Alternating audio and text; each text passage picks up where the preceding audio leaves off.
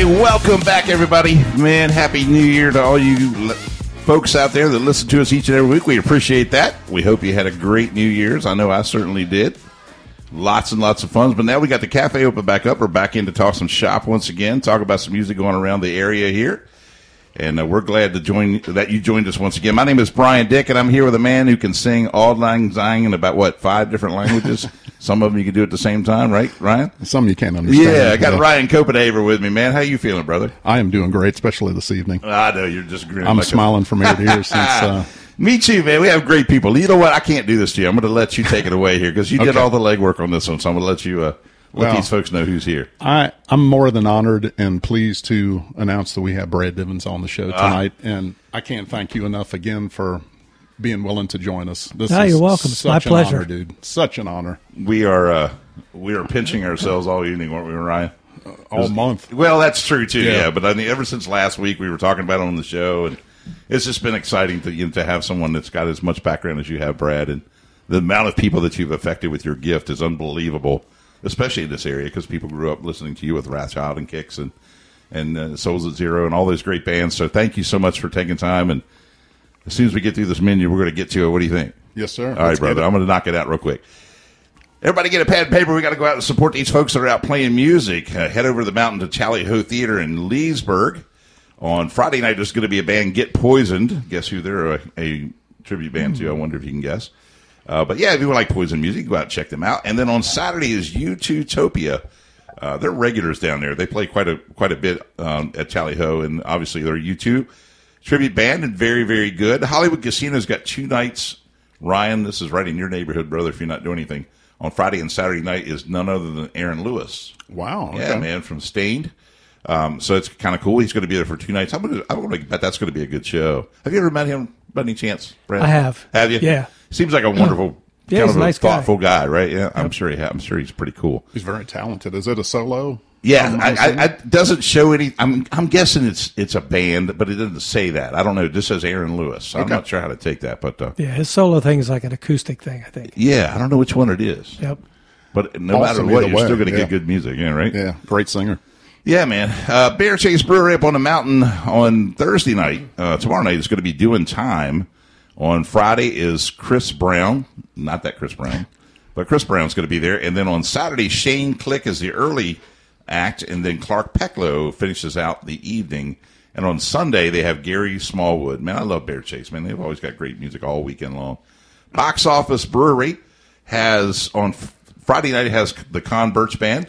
And on the 6th is Sozzled. You know, that's a fairly new band around here. It's Russ Orndorff's band, man. They're pretty good.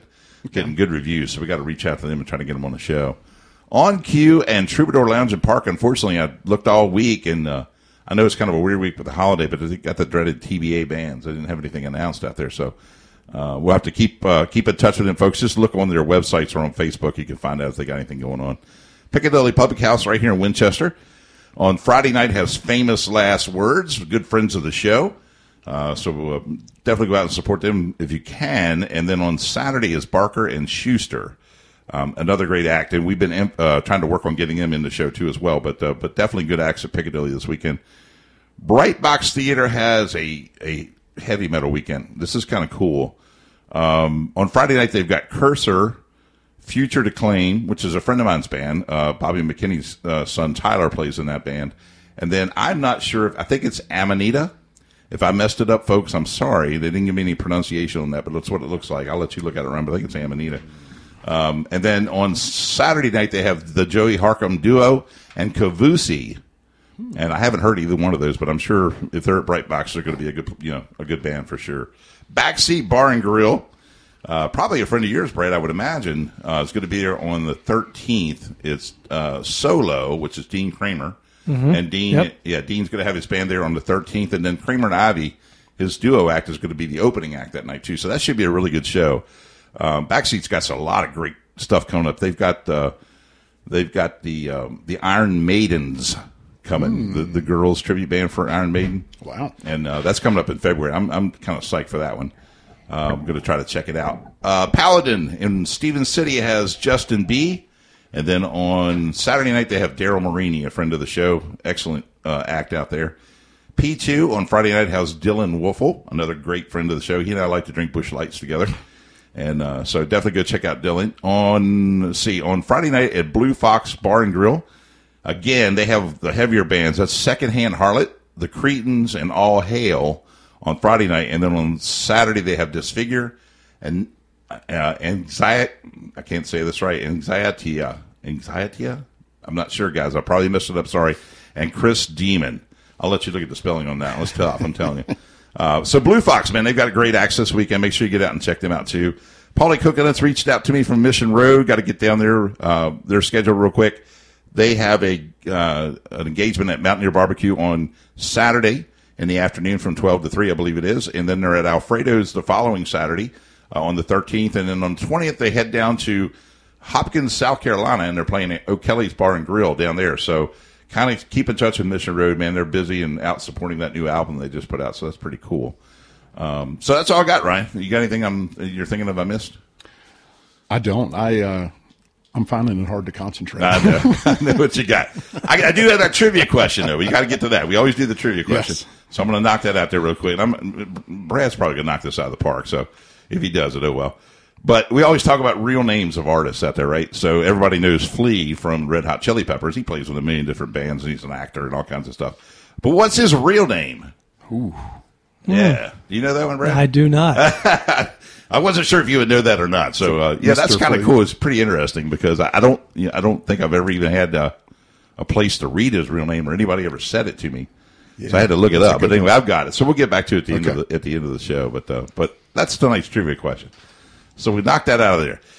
Mr. Divens, Brad Divens, thank you again so much, man, for being here. I don't even know where to start, but I'm going to start with the first question if you don't mind. Absolutely. I've been sort of committing to finding out what's been going on with you, and I see you're online doing some stuff with Jimmy Chalfant. You're doing Fixin' to Get Mixin', a lot of front of house sound. You're still playing. You're being all the things I think you probably wanted to be when you were a young man. How does it feel to be Brad Divens right now? You having a good time? Yeah, I am having a good time. That's great. Yeah, I mean, I never thought when I started playing music at a young age that my career would go from just playing bars to being what it is now. Right. Mixing the bands that I've mixed and still doing it. I mean, I never thought I'd get past 50. If you've seen that West 57 show, yes, that's the one right there. If I get to be 50, so I never looked forward. Right. I just kept moving. And when I had to make a decision about, you want to do this? Oh, yeah, let's try this for a while. And I just kept going forward and saying yes to everything. And it kind of just led me in different directions. And that's how I started mixing live music. And then the pandemic hit, and then I got back into playing. Is that what happened? Okay. Yeah, because I was at home, for year and a half. And every day I was like, what am I going to do today? It's like, I'm not going to go mix a show. And my wife's like, you got friends around here that play music, and you have a studio in the house. Why don't you call somebody? Great idea. She's like, why don't you call Jimmy? Yeah. And asked him if he wants to play a song. And she actually named the song. She's like, why don't you guys record Walking the Dog? I'm like, oh, that could be cool. That's outstanding, yeah. So I called Jimmy, and he said, hell yeah, I'd like to come over. And that's how it all started. Wow. And then before you know it, other friends of mine were coming. The band The Arrival. Yeah. Frank and Reed Ulrey, Danny O'Brien, like local guys that used to be in bands around here back in the day when I was in Wrathchild, and even before Kicks, Rat Salad. Right. The band with Jeff Key. I remember that, right. And so those guys came over. We did a record in my house. I did songs with Jimmy. I did a couple songs by myself. And then we ended up doing Steve's record in my house. Wow. Steve Whiteman's record. Yeah. So it all kind of turned into, wow, I think I'm going to end up playing again and recording and, building a studio in my house. And that's kind of where that went. It felt exciting, I'm sure. Yeah. Right? In the middle of the pandemic, right? Right in the middle of the pandemic. Yeah. And then, of course, Enrique kicks back up. We started doing shows again. And then I got a call from Disturbed to come out and do shows with them. Nice. And I'm like, and I honestly, when the pandemic hit, and then I had quadruple bypass surgery during that time as well. Oh, wow. And I kind of thought for a minute, maybe it's going to slow down a little. And then I'm like, you know what? No, it's not going to slow down because I'm not done. Right. I'm just going to keep moving and keep going. And so now I've got a couple different clients that I mix live and studio stuff and playing again. So it's all really exciting. Yes. And busy. I thought the older I got, the less I would do, but it's actually the opposite. Right. I feel like I'm doing more now than I have in a long time. And I love it. How exciting is it to be playing again? I mean, it's got to be a great feeling, right? Especially with friends of yours. You just kicking some tunes around and recording stuff. It's a really good feeling. And I mean, when Souls at Zero broke up, my last kind of ditch effort was to go to L.A. and I joined the band Back Alley Gators. Right. With Shannon Larkin and Mike Combs. And when that all ended, I'm like, man, what am I going to do now? And I just thought maybe that was the end of my playing. Understood, right. And so I never thought about it again. And I just started mixing and tour managing. And I just went in a different direction because I had to pay the rent. And then to come all the way back around all this time later and start playing again, I'm like, why did I stop playing? And I know why I did, because the business had frustrated me so bad that I lost sight of the fact that I enjoyed playing music. Right. And at some point it became,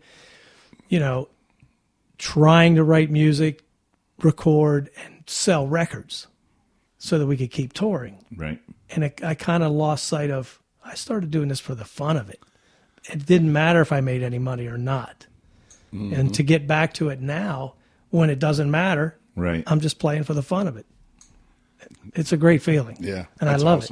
I've got so many questions. I mean, I want to come back to the part where you said about getting into the sound front of house stuff, because from things that I've read about you, that was a bit of a leap of faith too at that point. Oh yeah, that was a total right, exactly. So I want to come back to that. I don't want to forget about that, but I do want to rewind back into the beginning, to the Rat Salad days, and it's so different now than it was then, Brad. I'm sure you have lots of people that tell you that. I mean, you guys were on West 57th, and for those of you who don't know what we're talking about, it was a 60-minute style show that was featured on CBS, if I believe. Yeah. And it was done right around 1983, 5, somewhere in there. I think it was filmed 85 or 86. Okay, right around mid-80s. I'm going to say 85. Right, okay. And I remember when it came out. I mean, I didn't have the chance to watch it, but someone that I knew recorded it, and we watched it on their VCR, and it was really a moving moment for me, because it was folks that I recognized. I didn't really know you, but I'd seen you, and I'd seen you play, and so folks, it's on YouTube, and you can go find it, and it's really cool. But the thing I think, Brad, that really works for me with the whole thing is you guys carried yourself so well on that program, because you were very serious about what you were doing, and you had mentioned that you weren't in it for the money. You were in it for the music and for doing it for your fans. And then I do remember the moment where you're talking about when you get to be 50, you want to look back and make sure you did something that you enjoyed. Right, exactly. And because you only have one chance in this meat suit. Right. As my wife always tells me. But my question boils down to this is, you guys, I don't think people understand at that time how hard you had to work. I think I have a clue. Now, I didn't do it like you did, so I'm not going to claim that I know, but I do have a clue. You guys, you didn't have an internet to put your music out on at that time. No. You had to go grind and travel the roads and play anywhere they let you play. And tell me a little bit about that, being a young musician. Well, let's see, 5 nights a week you could play in a venue around here. Had to play all cover songs. Really? And it was usually 3 sets a night. So that was usually, I want to say it was 3 1-hour sets a night. Wow. That you would play 5 nights in a row. And we would do this week after week after week. And on the downtime, we'd be rehearsing and writing original music, because the goal was to get signed. It wasn't to play covers for the rest of our lives. Sure. But at the same time, the clubs didn't want you to play original music. So when we started branching out and trying to go into other states and do other gigs, and we were playing originals, we would make up fake song lists, because everybody wanted to hear the hits at that time, and we didn't like to play the hits. We liked to play songs from those records that we liked, but it was never the hit. We wanted to do the more obscure number, right? The ones that we really liked, and that hadn't been beaten into ground by FM radio. So we'd make up these fake set lists, and then we'd show up at the gig, and we'd start playing some of the music that was on there, and then of course there was a lot that we didn't play that was on there, and a couple times we got fired. Really? Yes. Oh wow. Okay. Because we didn't play the right music. I'll be darned. And so, but it didn't deter us, because we realized that, look, this is what we're going to do. We're going to play original music. And we finally got to the point in this area where we were able to do like a full set of original music followed by a full set of covers. Sure. That was kind of how the transition happened. And when that West 57 thing came along, we were still doing covers and originals. We honestly thought that was going to be our ticket. Like, that show was going to come out, and it was going to help us get the exposure we needed. But looking back on that now, when I look at that show, I realize that it was more on a band than it was on us. Like, it wasn't so much about Wrathchild as it was a struggling band and, trying to make it. I see your point. Yeah. But, whatever. I mean, it was a great experience. Sure. And we got a lot of exposure out of it. And of course, I'm still getting, I still get that nightmare video shows up, somebody posts, hey, look at this. With the long frosted hair. And Yep. That Shannon's mother did it. Shannon's mom did. And everyone's like, all the bands that I have worked for since then, everyone's like, that's you? And then they go on and they search a little bit more, and then they find a video of me singing. They're like, what? That's you? I'm like, yeah. I'm not only mixing you, but I did that at one time. Were you, at that time so I think it was Terry and Shannon were the ground roots of Wrathchild. You were playing in different bands. Yeah. Wrathchild. Would you say, because I know that they really worked hard on getting you to come to the band. Were you more established than they were at that time, would you say? In the area, maybe? No? I think we were about the same. About the same? Yeah, because I had Rat Zalad. Right. And they had Wrathchild. And we kind of played the same area. Same places. And, yeah, they used to come and stand in front of me and throw business cards at me. Yeah, that's what I read that. And then, of course, I went and joined Kix. Yes. And then when that all went south, then I remembered, hey, this band Wrathchild throwing business cards at me. I'm like, I think I'm going to call those guys and see if they still want me. Is that how? And that's how it all. Yeah, that's how it happened. Gotcha. Yeah. Okay. Wow. I'd love to kind of even kick it back to your time in Kix back in '83. I mean, how did that come to be? Like, who reached out? Like, how did that whole transition happen? I'm trying to remember who actually reached out, but my band Rat Zalad ended up opening for Kix, who were the Shoes and then Generators and became Kix, quite a few times around the area. And then one day I got a call to meet those guys, and they're like, hey, we might need you to come in. If, this happens again, then, you're the guy and you're in. And then nothing happened for a while. And then one day I got a phone call again. And then it was me. I was there. I was in. Yeah. Started sitting down with Brian, learning all the songs and starting to go to rehearsals. And I was like, man, I'm 20 years old, and here I am in Kix, the band that I snuck into the Mountain View to see when I was 15. Exactly. It had to be a moment. And then then I opened for them, and then I'm in the band. That's really crazy when I think about that. Did you think like that was your ticket to... Oh, yeah, I thought that was the ticket, too. Yeah. I'm 20 years old, going to Miami, making a record. I'm on Atlantic Records. I'm like, yeah, this is a big time.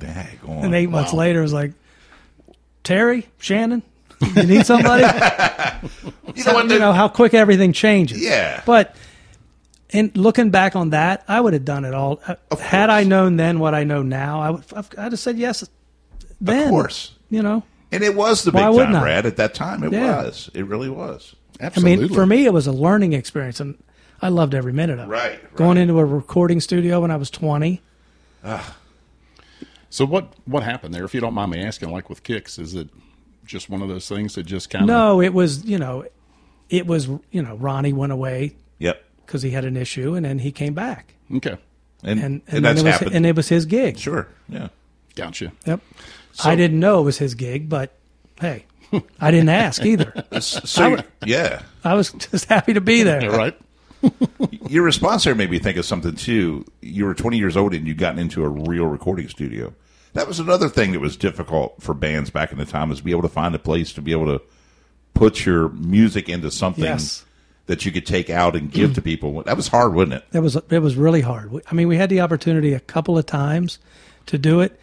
And then I remember one time we set up in, I think, a house that Jay was living in Martinsburg. Okay.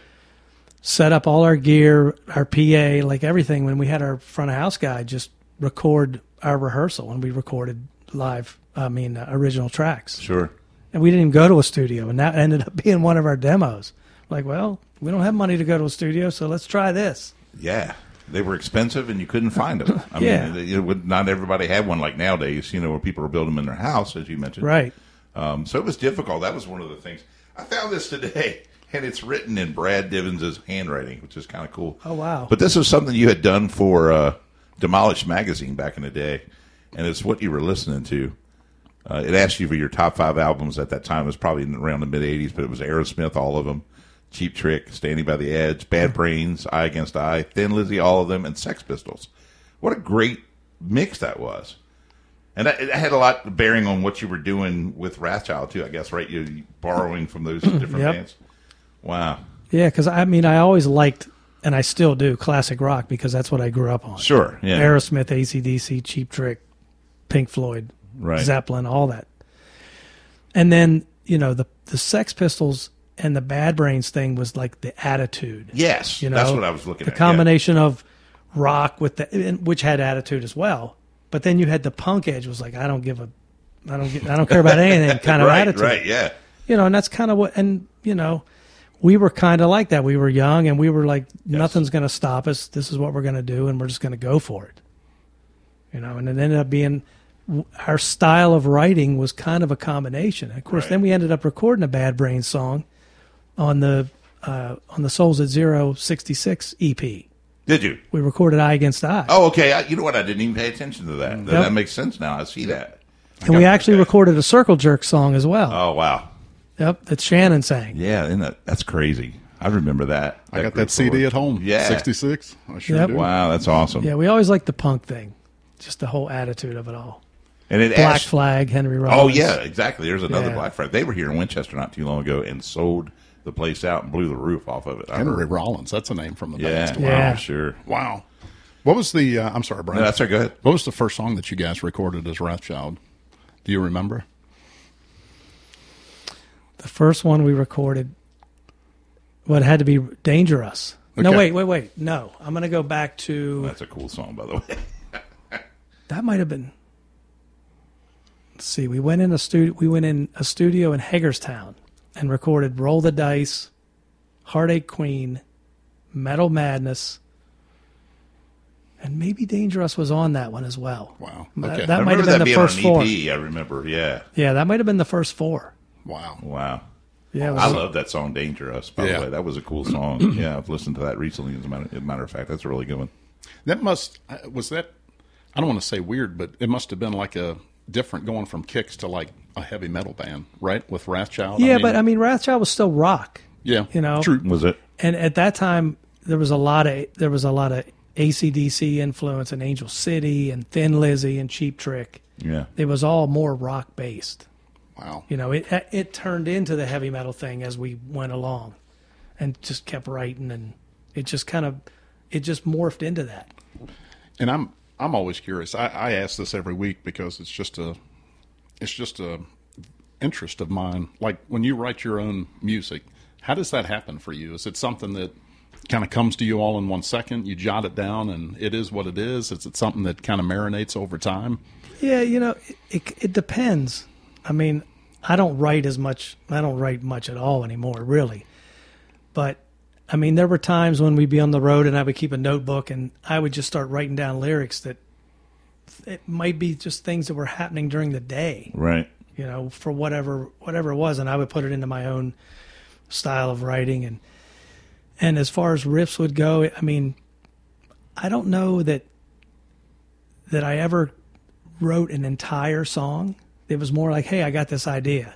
And then we would all 4 get together and start bouncing it off of each other. And then it turned into a song.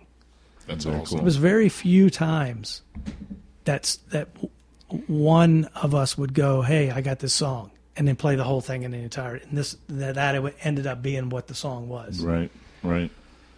I'm still going to stick with the hardworking band that you guys were because, I just know that's what it took for you to get where you got to. What was it like back in the day for you guys, transporting your equipment, trucks that you had to drive, whatever. Mm-hmm. I mean, I remember, and then getting 24-foot rider truck. There you go. And a van. There, yeah. Yeah. And you just pounded the road with it, and right? And the crew drove the van, and the crew drove the truck, and we had the van. Is that right? And, there was, yeah, I mean, and we played 5 nights a week, and we did that for 5 years. Gosh. Until we got signed. So, I mean, and you can imagine what kind of shit would happen yes. all around the country. Yeah. When you get fired from a club for not playing the music that you said you could play, to going back into the hotel and everyone being angry, and you ended up busting up the hotel, and then the owner calls. This is a true story. Yeah, the owner calls the cops, and we got. Actually, I take that back. Somebody went to the front desk, and the owner of the hotel was standing there with a gun and a dog. Wow. I think he was complaining about the noise. That's what happened. He came by the room and complained about the noise, and then everyone proceeded to trash the joint while somebody is at the front desk. And then they come back, and they're like, we got to get out of here because he called the cops. So we pack everything up, and we drive away from the hotel, and we pass the cops coming the other way. And as we're driving back, this is after we got fired from a club. Right. As we're driving back to Hagerstown, the rider truck dropped the drive shaft. Oh, gosh. And when it dropped it from the front. So when it hit, it just pretzeled up underneath the truck. Oh, my gosh. And we didn't have any money because we just got fired. Yeah. So somehow we managed to get it fixed and get home. And, I mean, that was like one of the many things. That's going to say. I mean, that was... Yeah, there was other times that and I don't know how we never got arrested for this, but we would be driving in the middle of Texas somewhere or Arizona in the middle of the night with the rider truck and the van side by side shooting off fireworks at each other, driving down the highway. That's outstanding. Never got pulled over, never Wow. got arrested for any of that. Oh my gosh. I mean, there were times when the van would break down, like, I remember we were going to a club in New York, and we were on the Long Island Expressway, and they had the grates and they were kind of sunk down in the road. Yeah. Yeah. And we're driving around. I can't remember even who was driving, but they hit one of those and took out the tire. And on the Long Island Expressway, there's a lot of traffic. Yeah. And somehow we, limped over to a garage and got the tire fixed and managed to get to the club and play. Like, some of the things I think back on, like, I don't know how we ever right. didn't end up in jail or worse, in bad accidents or whatever, because there was a lot of that kind of stuff happened. Right, right.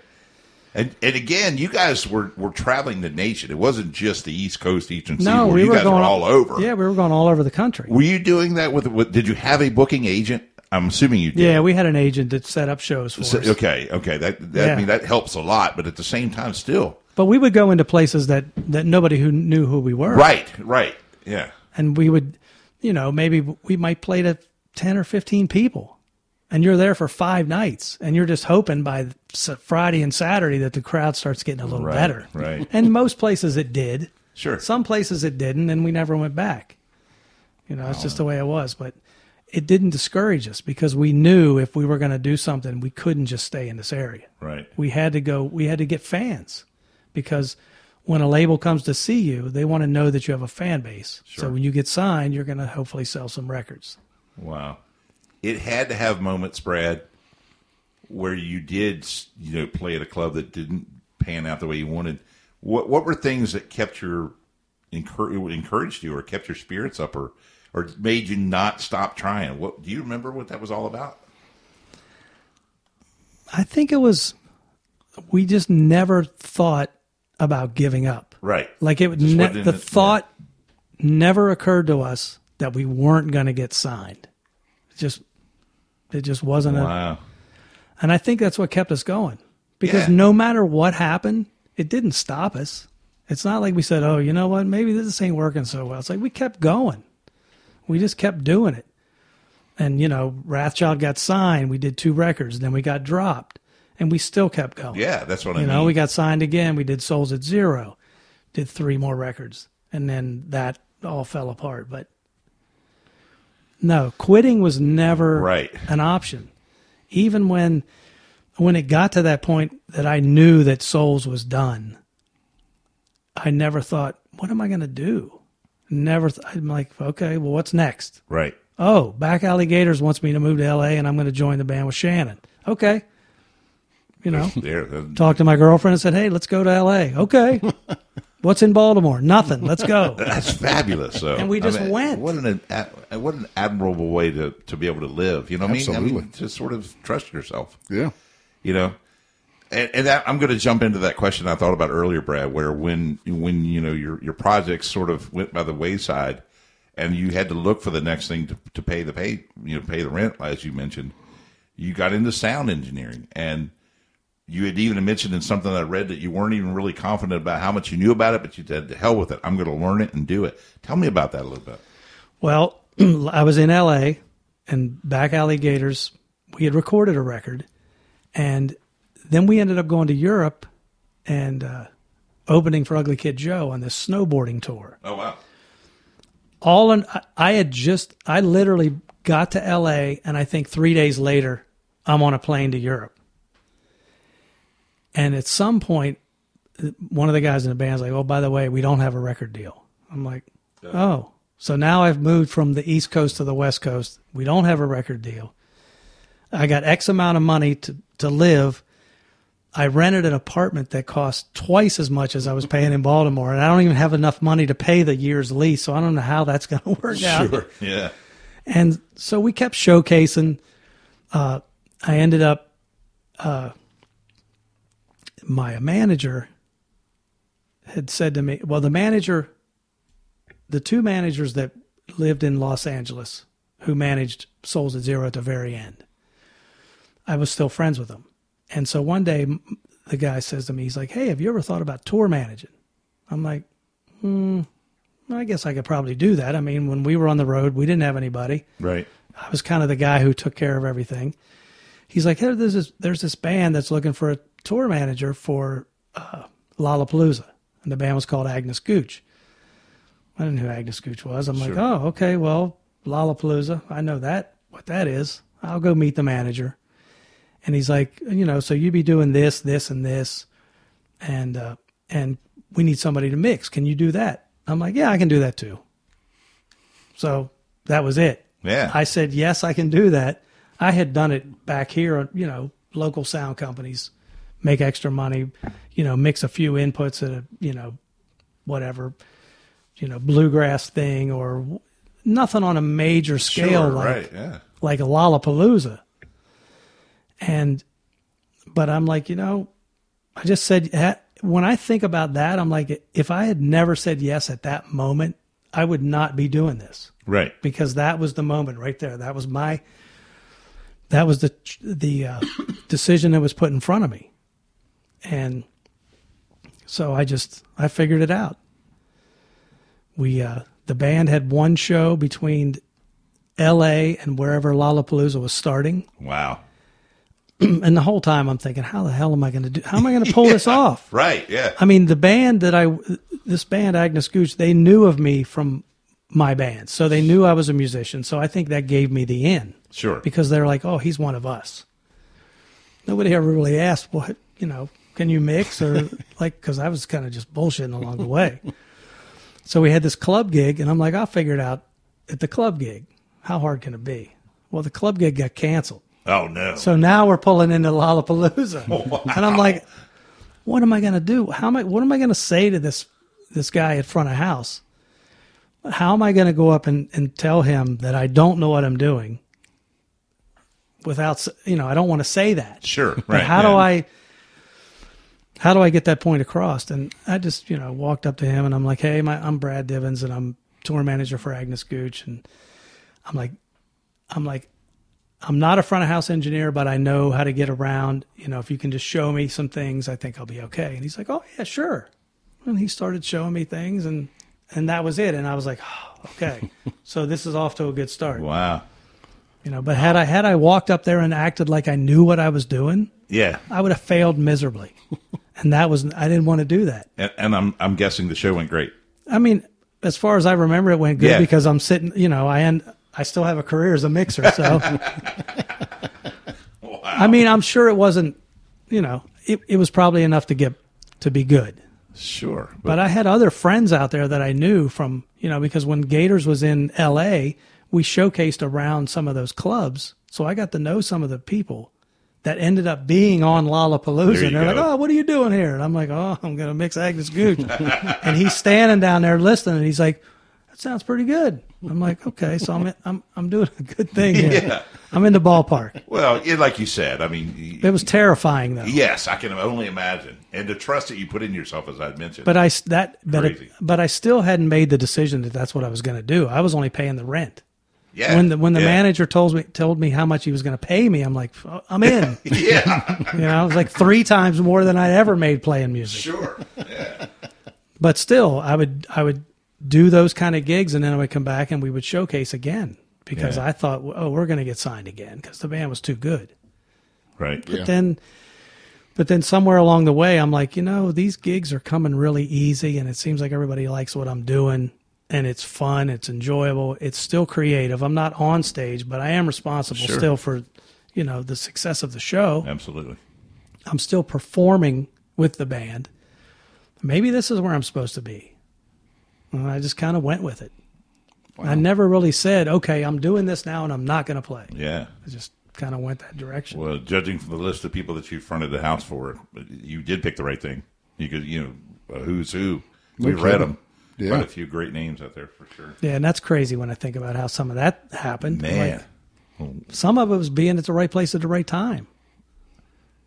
That's a key in life. I didn't want to mention them all, but I mean, you had so much fun. I mean, Cyndi Lauper, for crying out loud. Yeah. I mean, that had to be a lot of fun. It was. And I got Cyndi Lauper after I did Linkin Park. In Linkin Park, yeah, there you go. Which was completely different than Linkin Park. Oh, yeah. But enjoyable nonetheless. Right. Yeah. Because it's music, and that's what I like. So, speaking of that, how did it all start for you? Were your parents musically inclined? I mean, how did that whole process get started? No, I remember being at some form of, I don't know what you'd call it, a revival or some sort of function where there was a 3-piece act playing on this little stage. Right. Excuse me, I don't remember if it was rock or bluegrass or what it was. I just remember the guy had a black guitar, and it looked like a Les Paul. And I looked at my dad and I said, I want to do that. Right. And I was probably, I don't know, 10 or something like that. But that's how it all started. And then I got an acoustic guitar, and then I heard Johnny Cash, Folsom Prison Blues. I heard that riff, and I was hooked. And then from there, it was, you know, I remember hearing AC/DC and Aerosmith and all the stuff that was on AM radio before I could even play. Just all that, and just being, it was such a, like I would lay in my bed at night and I would turn on, and I remember it was WEEO, an AM station. I think it was 1100 was the station. Wow. And I would just hear this. I would hear Dream On by Aerosmith or Dreamweaver by Gary Wright. There you go, yeah. And whatever Kiss song was popular. And it would just take me to this place as I was laying in bed in the dark.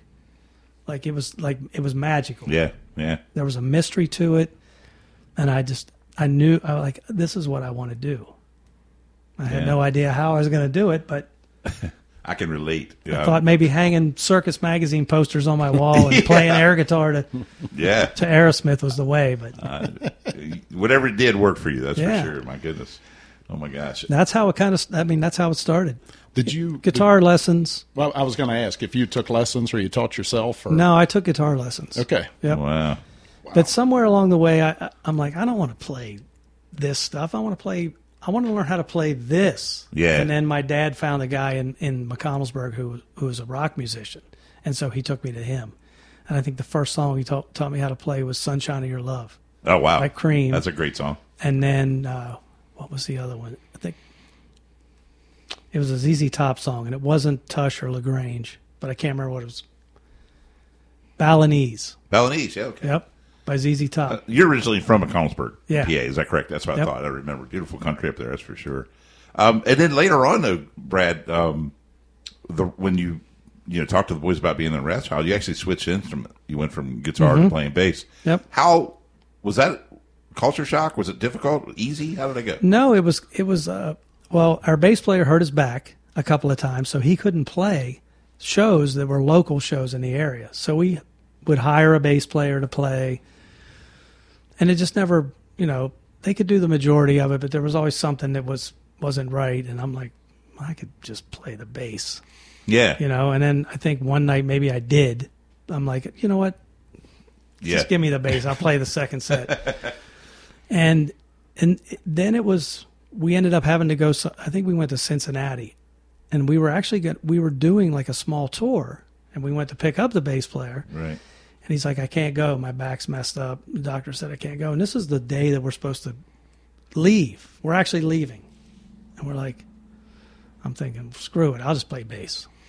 And that's what we did. Right. I went from playing guitar and singing to playing bass and singing. And I mean, it wasn't that much different because I played everything on guitar already. And I think at that point, maybe I had put the guitar down and I started fronting the band a little bit, which wasn't really my thing either. Really? I wasn't David Lee Roth or Steven Tyler, even though I wanted to be. I mean, I enjoyed fronting. Yeah. But it was like, when I'm not singing, what am I supposed to be doing when everyone's playing leads or what? Like, I didn't know what to do. And then I'm like, you know what? I feel more comfortable playing an instrument. Gotcha.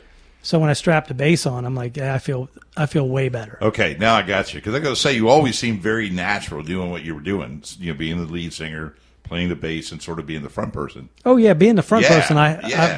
You I was fine. I was fine being the ham and doing all that. I remember that. Yep. It was just I was way more comfortable with an instrument. Okay. And now singing. I got you. Yeah, the singing and playing thing came really natural. Being able to do both at the same time, whether it was guitar or bass. I got you. But wow. If you and I are similar in age, we're above 50. We'll just put it that way. What sort of advice would you, knowing what you know now, would you have said to yourself back, or anybody like you back in your early 20s when you're hitting? What's one thing you would have said? Watch out for this, or make sure you do this, or anything like that. That's a tough one because when I look back, I realize that every decision that I made along the way led me to where I am now. That's a great way. Yeah. Yeah. I mean, there's always things like, pay attention and learn as much as you can about every part of the industry because someday, it could come into play. Yeah, like for you. Which it did. Yeah. But if I would have tried to do that then, I don't know that it would have worked out the same. But I think another thing that you have to do is you have to be true to yourself and do what it is that makes you happy as a musician. Right. And write the music that you enjoy playing, not what you think people want to hear, because then you're not being true to yourself and it doesn't come from your heart. Right. Gotcha. And that's something you can't really, I think the audience picks up on that. They know when it's real. Yes. And it's true. They feel it. And I think that's what you guys did so well. You didn't come out trying to be anybody else than what you were. And I mean, it actually didn't work out so well for us, but we wrote what we enjoyed playing. Yeah. And we no regrets. I don't apologize for any of that. Exactly. That's what we wanted to write. We enjoyed playing it, and that's what we did. Yep, that's for sure.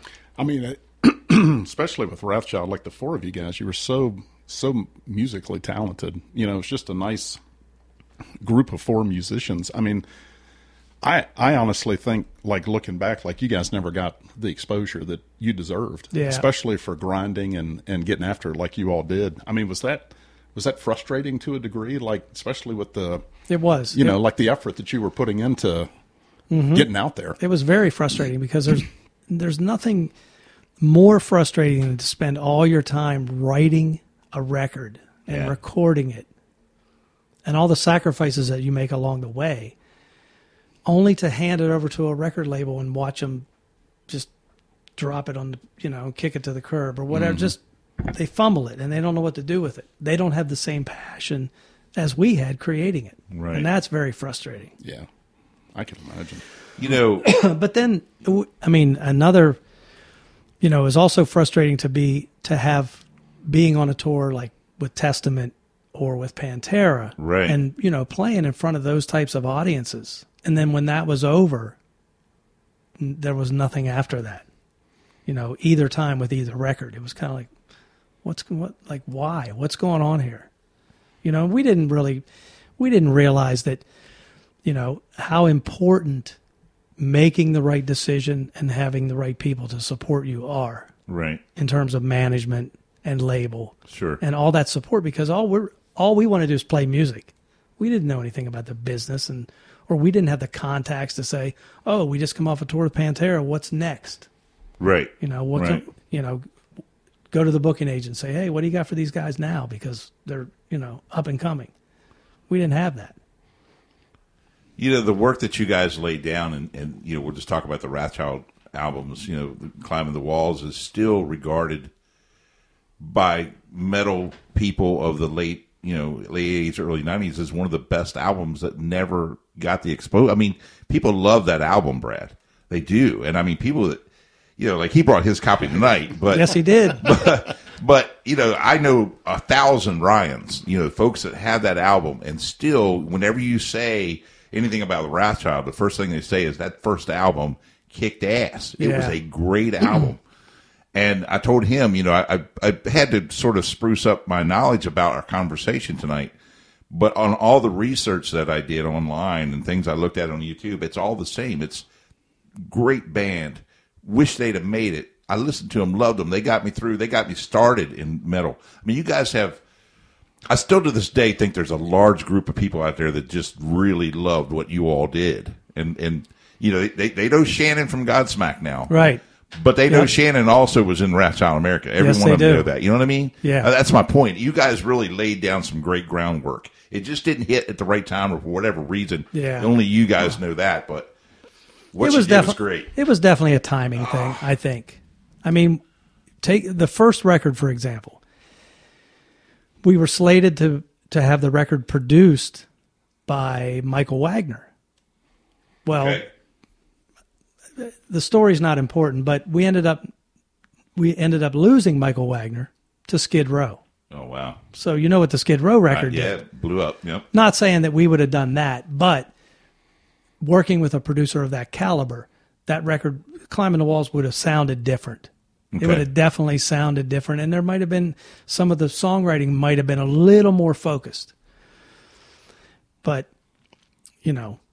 then you can take it to, there's another Wrathchild.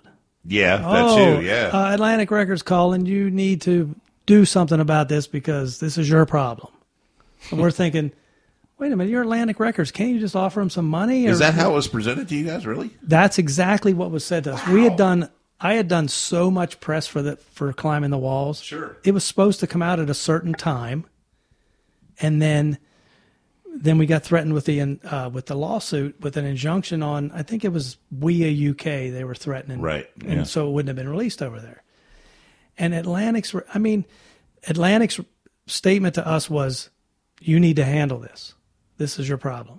It's like, oh, man, okay, so here's the first thing that's not so great about being signed to a major label is that, Yeah, I didn't realize we're on our own. And that went back and forth, and we labored over, should we change the name? Sure. And it always came back to us saying, but so many people know us as Wrathchild. Absolutely. What can we change it to that's going to relate? And we never did come up with, I think we came up with like Wrath and Chaos or something that was kind of similar, but not really. And then in the end, we started going with, well, what about Wrathchild US? If we have to, put something after it. And they're like, no.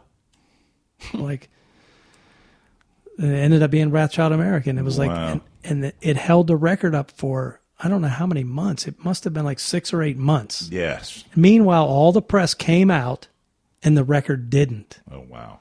So, Yeah. that that didn't help at all. No. That was kind of, I think that was the beginning of the end.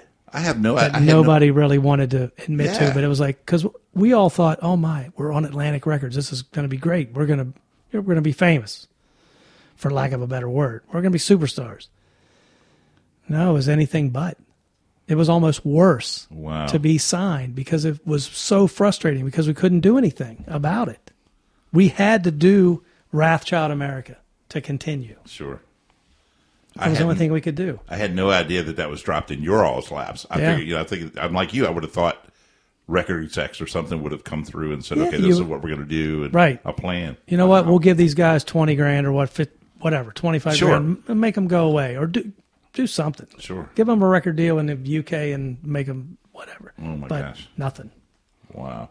So what, like with the 3 Souls at Zeros albums, when you transition to that, how did that kind of come, I guess, I don't want to say to an end. That sounds so horrible, but like, Yeah, well- was it kind of the same scenario as?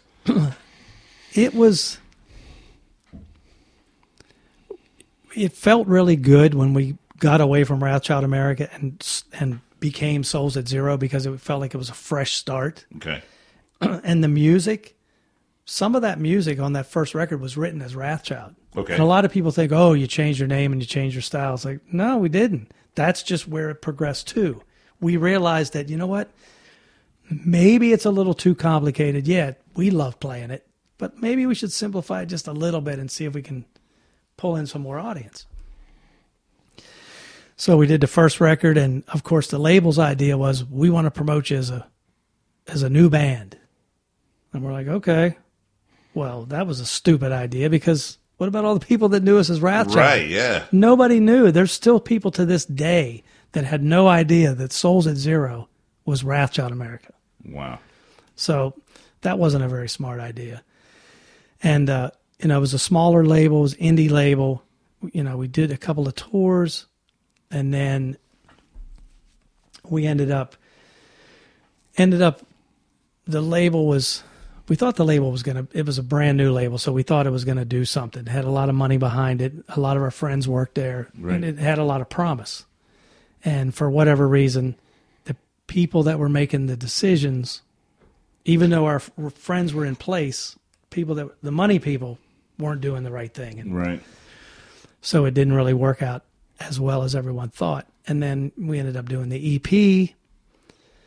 And then at some point, I think after we did the EP was when Shannon got the call to go do Ugly Kid Joe. Yeah. And of course it was like, hey, I mean, it doesn't look like we're going anywhere. I was devastated because I'd been with Shannon since he Sure. was 14. Yeah. I remember getting the kid up on stage with me when I was in Rad Salad. But at the same time, I realized, you know what? That's a great opportunity. I don't care for Ugly Kid Joe, but who knows where it could lead. Sure. And I believe at the same time that right after he said yes to Ugly Kid Joe, he had got offered to do, I think it was White Zombie.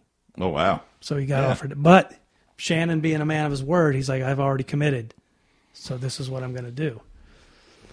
And then we got Jamie Miller in to play drums. And it was kind of going down at the point where we were creating Taste for the Perverse. Okay. I could sense that it felt good to have Jamie in the band. It was, some fresh blood, and it became exciting again. And, the songs we were coming up with were pretty cool. But at the same time, I kind of got the idea that not everybody had the same passion. Right. And then we started not getting along with Jay very well, and that, we ended up parting ways with Jay Yeah. at some point during that tour, and I think that was after the record came out, and it was just all kind of falling apart. Right. It was, and nobody, I didn't want to admit that it was going down. I'm like, well, man, how can I save this thing? And so I'll continue the story a little bit further. I got the bright idea, hey, because at that point, the last Souls record I think we wanted to be off Energy Records at that time. We're like, okay, we need to think about what we're doing. We need to write some new material and try to get signed to another label. Right. So it was me, and that was me, Terry, and Jamie at that point. There was only 3 of us. And so we wrote a few songs, and then I had this bright idea. Hey, my friend Jeff Key is booking a club in St. Croix. We can go down there with acoustic guitars, play Jimmy Buffett and whatever else songs 5 nights a week and get paid. And the other time we can be writing songs so that when we come back, we can go into the studio and record some music. Because none of us had jobs. That was the only way I could think that we could all get paid and write and try to accomplish something. Well, I think it was a week into that trip that Jamie got the call to go join Snot. Oh, yeah. Which was a band in L.A. Sure. So he took off. That left Terry and I, and we pretty much just dove into whatever bottle was sat in front of us for the next 6 weeks. Yeah. And played acoustic songs. And then at some point, Shannon and Mike Combs started calling me and saying, hey, why don't you come to L.A. and join Back Alley Gators? And so you did. And that's kind of how that all transpired. Wow. It all kind of just led into something else. But you know what? I never, ever once thought that it was the end, that I'm going to have to get a real job. Right. I'm like, I'll figure it out. I'll do something. And it'll always work out. I'm convinced that the world will always find the really talented people like you. And Brad. there's times when I thought, man, maybe it's not going to work out. Right. But then, something would happen and it's like, oh, okay, yeah, I can do that. And there you go. And then now you're off into a whole nother career that takes you in a completely opposite direction than you ever planned on being in. Wow. And it's ever been as rewarding and satisfying. Right, I was going to say, yeah, right. Even more so. Wow. I think. There has been talk over the years, the past few years especially, that you guys might get back together and play a little bit. That's sort of on the back burner. Is it kind of like, maybe, I don't know whether you have anything to elaborate on that or not. Yeah, I mean, we did get together in 2017 and then again in I think it was a year or two later. Just to get together and play and see if it all came back. And it did. Yeah, it all came back. Yeah. Of course, Shannon was better than all of us because he plays. And I remember standing there playing and, came to this one part of a song and I'm like, the hell did we play there? What? And we're all looking at each other and Shannon's he's just going all through it. And I'm like, whoa, hold on. What did we play there? We're all sitting there trying to figure it out. But it was a blast. And we're like, okay, it's got to be all 4 of us. If we're going to do this, it's got to be the right venue. Right. And then, of course, I started getting phone calls about Hammerjacks. Like, about the same time, yeah. And Greg Shiley was calling me too. Oh, wow. When he was still alive, he would call me periodically. And I knew that would be a great place to play as well. Sure, yeah. But the timing wasn't right. As much as I wanted to say, yeah, we would love to, it just, And then, some things have happened now since that, I don't know that it's going to happen. Right. I mean, we'll see. Nobody's saying that it's not because the only thing I can say is that it has to be all 4 of us. That's right. And if it can't be all four of us, then we're not going to do it. I admire you for that. Because the 4 of us were Wrathchild. And that's, as much as I would love to get back up on stage one more time. We have a beautiful 1,500-seat arena right in this town that would just be fabulous for Wrathchild to come back and play. You know what I'm saying? I was going to say. Yep. But I have to be able to look over and see Terry and Jay. Yes, I understand. And Shannon behind me. Otherwise, it doesn't work. Can't do it. Because it's not. Then it's not right. Right. It's not being true to Wrathchild. I agree. God, I hope that happens. Yeah, they're right. That'd be fun to think about. You never know. That would be insane. Cool. It would be so cool. Yes, it would. Yep. I know I was devastated when Shannon left the band too. I can't imagine, like you said, how you felt. I'm pretty sure I was in tears. I bet. It was. I was really. You guys are brothers. Yeah. You were. And I mean, he's just ungodly and skinny as a rail. I don't know how he does it. I mean, it's insane. He's a monster. He is a monster. His talent level is just off the charts. Is a monster. Yeah, it really is. And I never I mean, I always knew how great he was, but I was always looking this way, and he's behind me. Yes. And I went to see Godsmack one time, and I'm just watching him. I'm like, that's what everybody was looking at. Yeah. Yeah. Now I understand. He's amazing. I tell the story all the time, even on the show, Brad. Half his hair blonde, half of it black. Yep. And the drum set same way, white, black, white, black. It was just a cool concept, and then you guys were great. The music was great, and he was fun to watch, and it was a great show. Oh, he was a maniac. Oh, he could pretty much just think about what he wanted to play, and go through it in his head, and it would just come out. Yeah. Yeah. Yeah, because we were talking before you got here, like him on the drum set, just swirling his hair around, and just the energy and just the bombastic style that he had. Just the way he attacks the cymbals and the drums and the way he plays. Yep. Yeah. Playing them like they stole something from him is what I always say. I've seen people try to copy him, but I've never seen anybody play like him because he's not copying anybody. That's him. Yeah. And that's fluid, and it's just flowing. But I've been his watching. Sticks are an extension of his arms. Mm-hmm. I've been checking out Fixing to Get Mixing, and somebody else can play the shit out of a guitar too. I'm telling you, this man over here has still got his chops, Brad. I'm telling you, you sound great, and Jimmy's a great drummer, and that's got to be a lot of fun to be doing, right? It's a lot of fun. Yeah. I can imagine. Yep. And I enjoyed listening. I listened to a bunch of them. I don't know that I've gotten them all, but I've listened to a bunch of them. Of course, it's just fun to watch you guys because they're pros. Yeah. I mean, they're true pros. I was curious, what outside of doing the front of the house right now, what sort of music is exciting to you? Are there bands out there right now that you're, digging? And you had such a wide array back in the day. I'm sure you still do. Are there bands out there you listen to and go, man, what the heck? That's awesome. There are, and I really got exposed to some new music when I worked with Disturbed this year. Oh wow, last year, because I was exposed for the last 10 years I've been doing Enrique, and I'm kind of still listening to Cheap Trick and Aerosmith and AC/DC and Pink Floyd and all that, but doing Disturbed exposed me to more music in that genre, and I'm like, holy man, this is some really cool stuff. I love that I got band. turned on to some music, and I can't remember who the bands were, but I just remember thinking, maybe it was Motionless in White and Wage War, and I can't recall some of the other bands, but just being like, wow. Like, some of it's not really my thing, right? But I can appreciate the talent and the intensity and just the balls outness of what they're doing.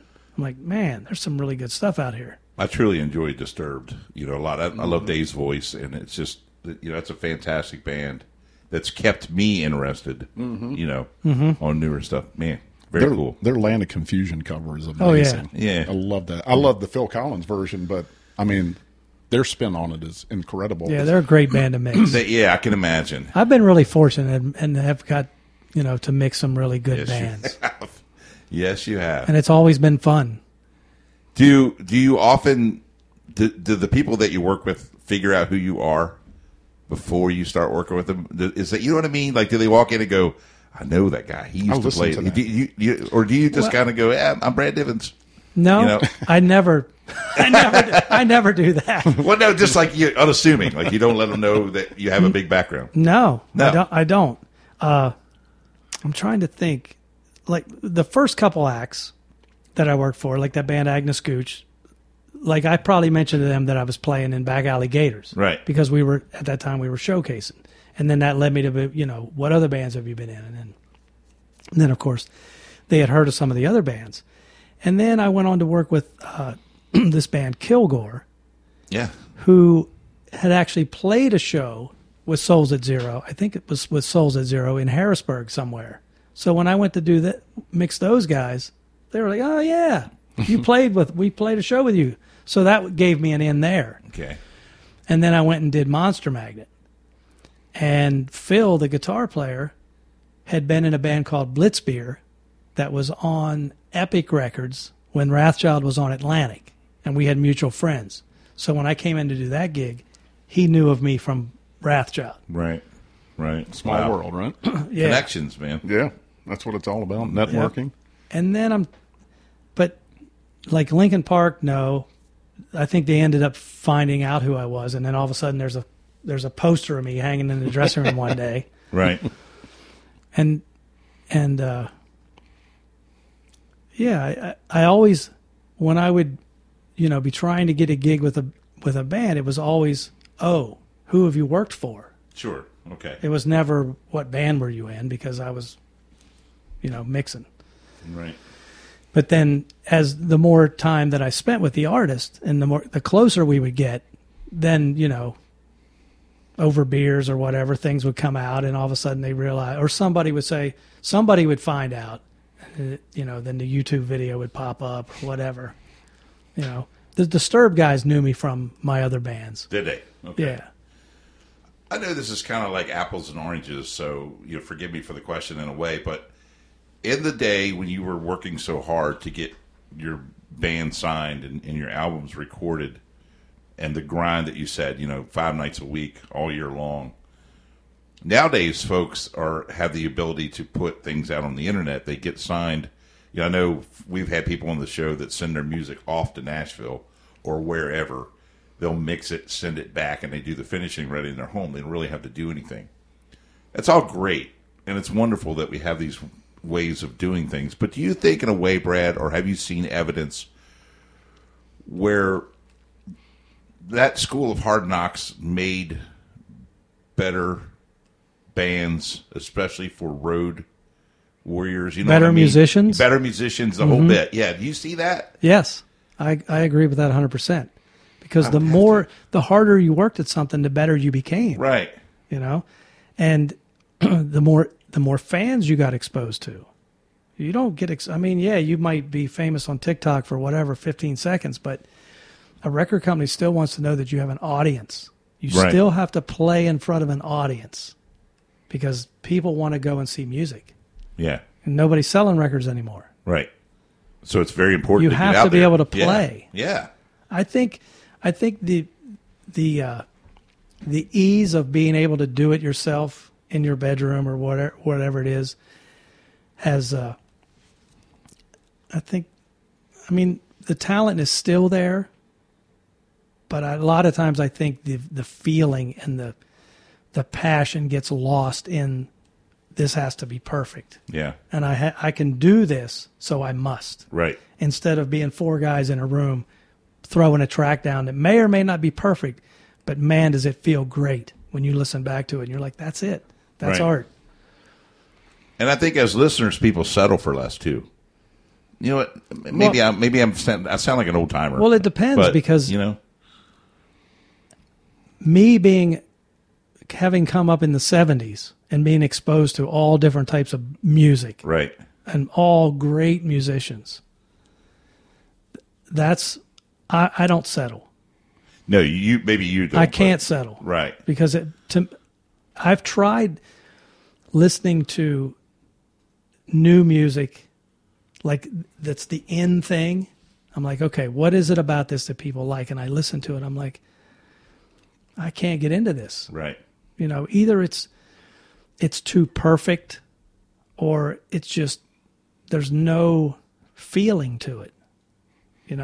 I like when the singer's not perfectly in tune. Yeah. Or perfectly in pitch, or there's a guitar solo that maybe there's a note that's a little off, but the feel was there. Or how many AC/DC records was Angus out of tune on? Sure. How many songs? A lot. Did you care? No. Nobody cared. Yeah. I bet half the people never even noticed that. Right. You're 100% right. I mean, that's how I feel, and it's hard to explain that to someone who's 25 years old or younger. They don't understand what we're saying. We're not trying to be old codgers. It's just different. It's different. That's what different. it is. And you can't. The world has changed. Electronics has changed. Where computerized stuff, it won't come back. I don't think. But no. it's I don't think the mystery will ever come back either. I agree. That's something that when I was a kid, I didn't have anything but a magazine. Yes. Or an AM radio. Yes. And I saw an article of AC/DC. And I'm like, wow, that looks pretty cool. And then I went to the record store and I saw the cover of Let There Be Rock. And I'm like, oh, I'm going to buy that. Or it was the 8-track, I think. Yes. And then I went out and stuck it in my car. And I'm like, I was I'm like, what is this? Yes. And it was the entire album. And but I discovered that on my own. Yeah. And even when I listened to that, I didn't know what he was saying. I didn't know what they looked like. It was all my own imagination. Right. The same with whatever, a Led Zeppelin record, and you sit down and try to figure out what Robert Plant's singing, Yes.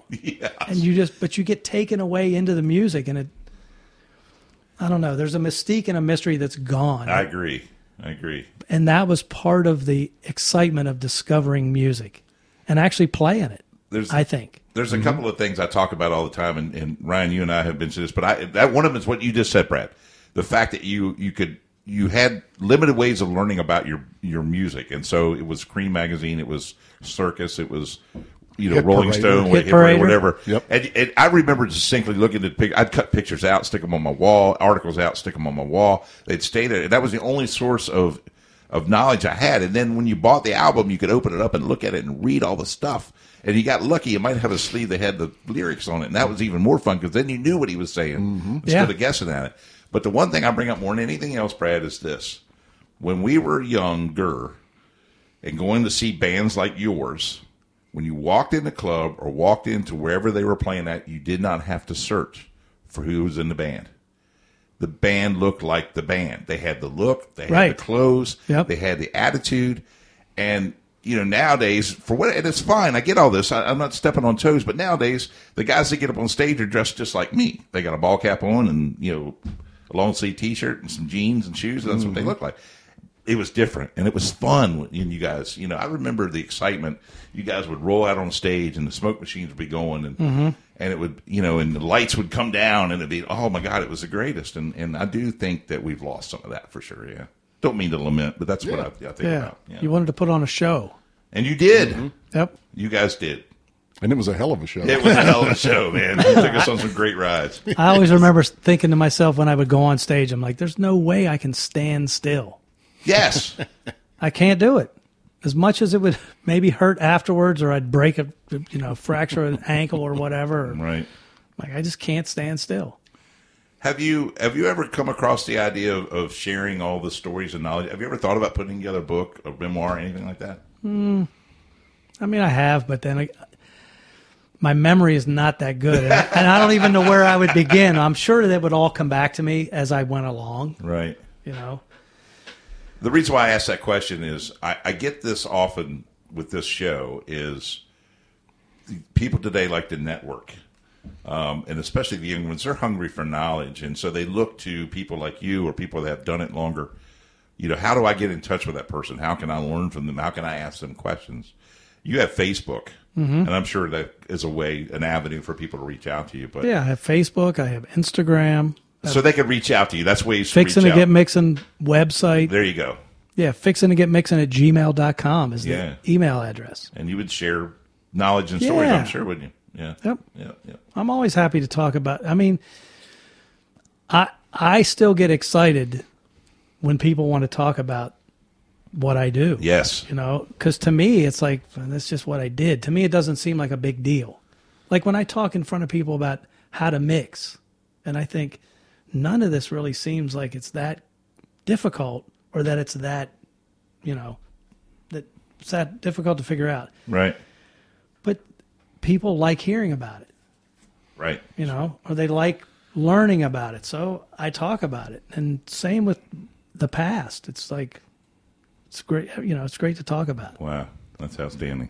And anything, I'm very fortunate that I'm still here, and that I'm able to talk about it. Yes, we're glad that you're still here for sure. So the fact that, people want to learn or want to hear what I have to say, I'm more than happy to share the knowledge and pass it on. Because I guarantee Pay I'm it going forward. to get tons of emails about this show. I guarantee you I will. Yep. Yeah, a lot of our listeners get into like the types of instruments that you play, the brands. I mean, they really get into that. Like your bass. Like what type of bass did you play with Wrathchild? Did you carry it through with Souls at Zero? Yeah, that was Hamer. Okay. Yeah, Hamers, yeah. Hamer bass. Firebird 4 was the model. I bought my first one from a friend of mine. That was another thing. When I started playing bass from guitar, because I always liked Les Pauls, that was my guitar. Sure. That's what I liked. And when I went to look at basses, I'm like, I don't like any of these styles. Like, and then I play them. I'm like, I don't like this. The headstock that was one thing when Shannon and I went to look at basses. We're like, we can't have any pointy headstock. Right, yeah. That was one of the rules. Yeah. And then I don't know how I discovered the Hamer Thunderbird body, but a friend of mine was selling it for $400. It was brand new. He bought it at a guitar show, and I bought it from him. Put some EMG pickups in it. And I plugged it back into my rig, and it was like, oh my God, this is it. This is the sound. This is the bass. And then I got a hold of Hamer, and they built me 2 more. Put my name on the headstock, and then I just recently found a 4th one. So really? I picked that up. But those were the basses that I used. Nice. Yeah. Fantastic. All through Wrathchild and Souls at Zero. Nice. And they were making them them Yeah, for they you. were making them for me because they had stopped making the Thunderbird. And or Firebird, whatever they called it. But I liked the way it looked and the way it sounded. That white Hamer bass that I use on a lot of the videos is the one that I recorded almost everything with, was that bass. Wow. When people say, well, how did you get that sound? I'm like, it's that bass with a pick, and it's the way I play. There's no real trickery going on. And you said that bass is still in your stable? Mm-hmm. Wow. Very cool. Oh, yeah. If that bass could talk. The question is, do you still have that original guitar that your dad got you? Yes, I do. Do you really? The acoustic guitar, That's I do, fabulous. which I recorded that Johnny Cash song that's on my YouTube channel. Wow. I need to It's look at that. acoustic. That's I awesome. know what I'm looking at tomorrow. I recorded Folsom Prison Blues. It was one of the first songs I did during the pandemic. I did "Wish You Were Here," my version of "Wish You Were Here" by Floyd, and Folsom Prison Blues. Wow. Yep. And I'm like, I have to record it with this guitar, Right. and I still have it as a What a Ventura. great story. That's awesome. I can look at that now with a cool story. Yes. Yep. Oh my. So how and I know you mentioned like your website you're fixing to get mixed, and how else can people get in touch with you? Is it through Facebook only? Do you have other avenues? Yeah, Facebook. There's Brad Divens and Fixing to Get Mixing on Facebook. There's Brad Divens and Fixing to Get Mixing on Instagram. There's fixingtogetmixing.com website. And I have a YouTube channel under Fixing to Get Mixing as well. Yeah, I've been watching. So you could find They can me. find you. Yeah, they can definitely like find I me. did. Exactly. Yep. It might take me a minute to reply, but I will.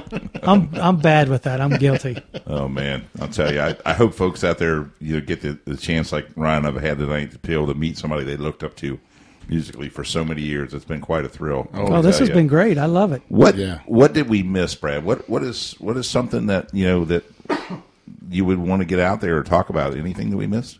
I don't know. We talked about a lot of We did. almost everything.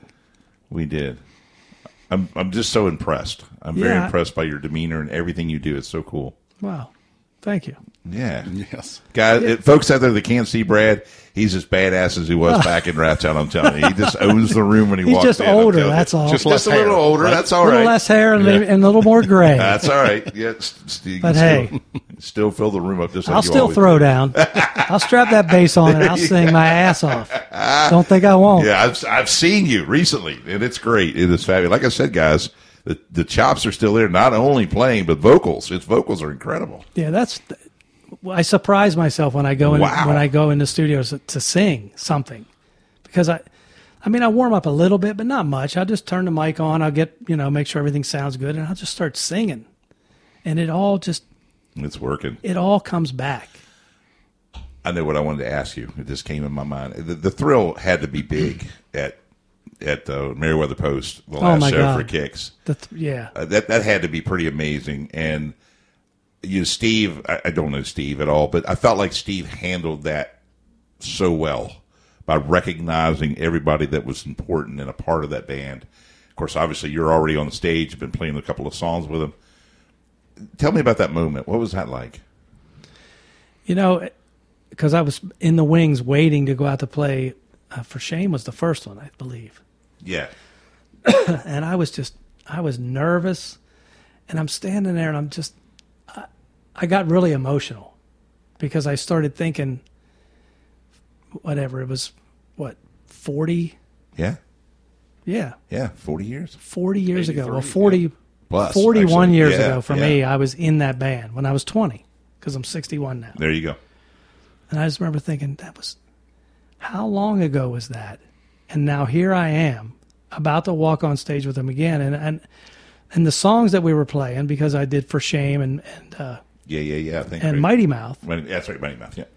Was songs that I recorded on the record. So I was over there thinking about when we were in Florida and how, like it was just a kind of a surreal moment for me. Sure. And the fact that they had asked me, hey, would you be a part of this? I mean, it's only in the band for 8 months out of what was their career, 40-some years. 8 months. That's a very small time. But for them to ask me to be a part of it was really big for me. Absolutely.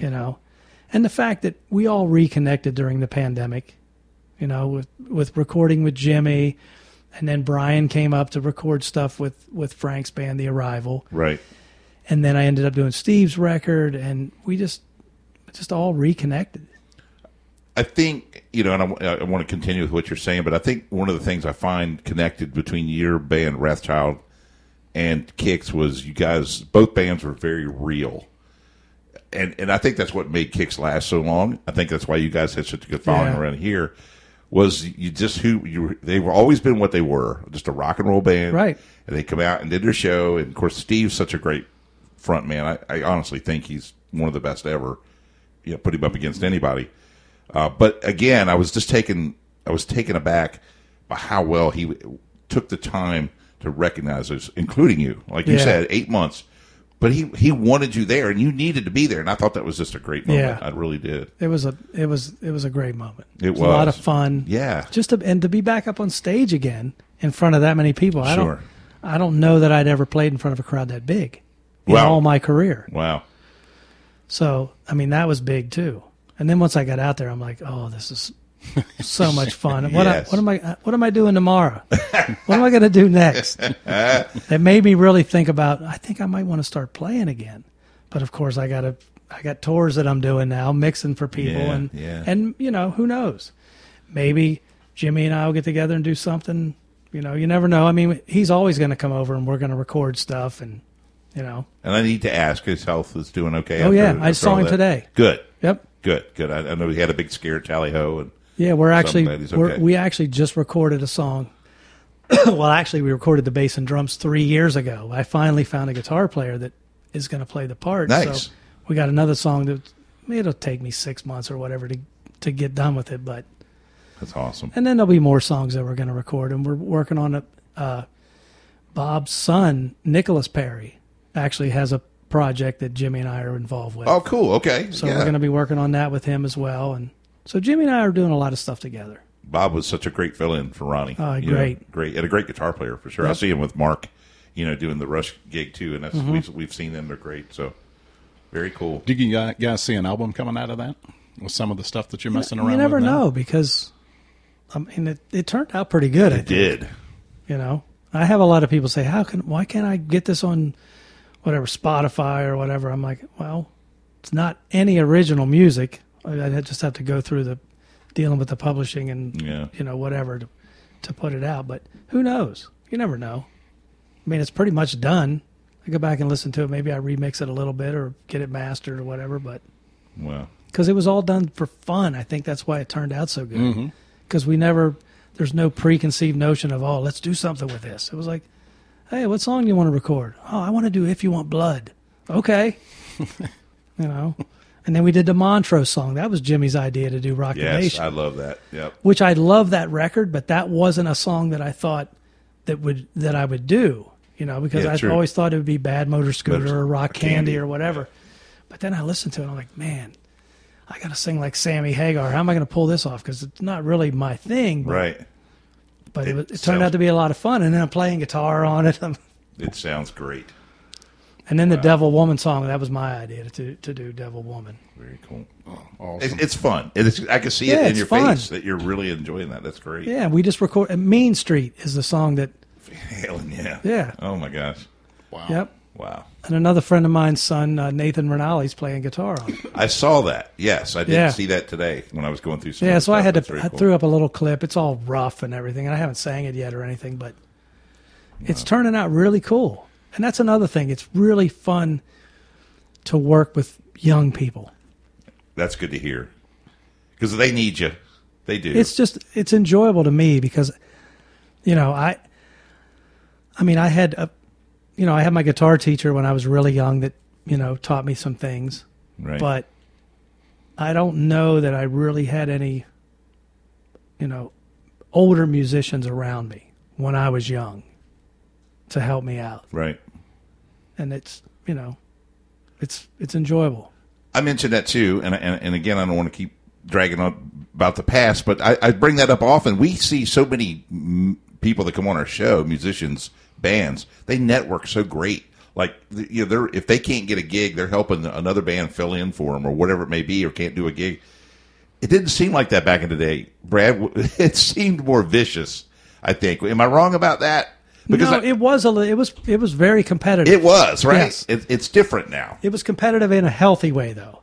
Yeah. Because we were all friends, but we were going to be the baddest band that was playing at the old mill this week. Yes, yes. Don't spend your time going to see such and such. Exactly. It was a healthy competition, and it made everybody really focus on their craft and be really good players. Right. Because of the competition.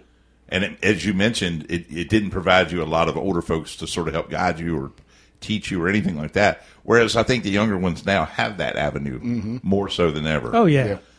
Yeah, for sure. Yeah, because you can go on YouTube and find videos for whatever, and you can learn that way. Yeah. Yep. There's that sort of tutoring. Instead of moving the needle back and this. Exactly. Yeah. What did he say? Yes. Slow it down. I don't know. Just sing it like it sounds. Who cares what he said? Watermelon. 5 years later, you go, oh my God, I was singing that wrong. But you know what? Who cares? That's right. I didn't care what half of Steven Tyler's lyrics never made that much sense. Exactly. But they sounded good when he sang them. Yep. Yep. And so did you, Brad. So did you, that's for sure.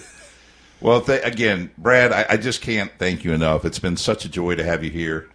We wish everything going forward for you is awesome and upwards and fun, and hopefully we'll stay in touch. Yeah, and if there's anything along the way that we can ever help you do, and of course, we're going to have lots of people email us and figure out how to get a hold of you and your music. Fine. So that's going to be great, and we'll plan on doing that too. But yeah. I just can't say thank you enough for being here tonight. Thank you so much. Like I said, it's my pleasure. Yes, I'm happy to do it. Yeah. Thank you very It's much. been a lot of fun. Good. I'm glad. Glad it did. Folks, we're glad you took time to be in the cafe with us once again, and it's a brand new year. It's episode 79, if you believe it. My gosh, 79 weeks we've been doing this. So that's pretty exciting. We appreciate everybody coming in every week and helping support us. Make sure you get out and see a band, as we've mentioned. I've got that answer to that trivia question, Ryan, if you're ready for that. The trivia question, again, everybody, was what is Flea's real name? Flea, everybody is a bassist for Red Hot Chili Peppers, amongst many others. But it's Michael Peter Balzeri is his last name. I think I knew the last name. Yeah, Balzeri. I've heard that before. Balzary. Michael Peter Balzeri, but that's a mouthful, so I can see how Flea would work. Yeah. Said that he got the nickname because he could never sit still when he was young. That's what they told him. And so he was like a flea mouse. So kind of an interesting story. Anyway, once again, folks, thank you for joining us. Don't forget, we got a brand new year, but the laws have not changed. You cannot drive in the left lane if you're not passing somebody. If you do that, you're pissing me off. Stop doing it. You did it in Ocean City this weekend, sir, and I'm mad at you about that. But until we meet again, peace.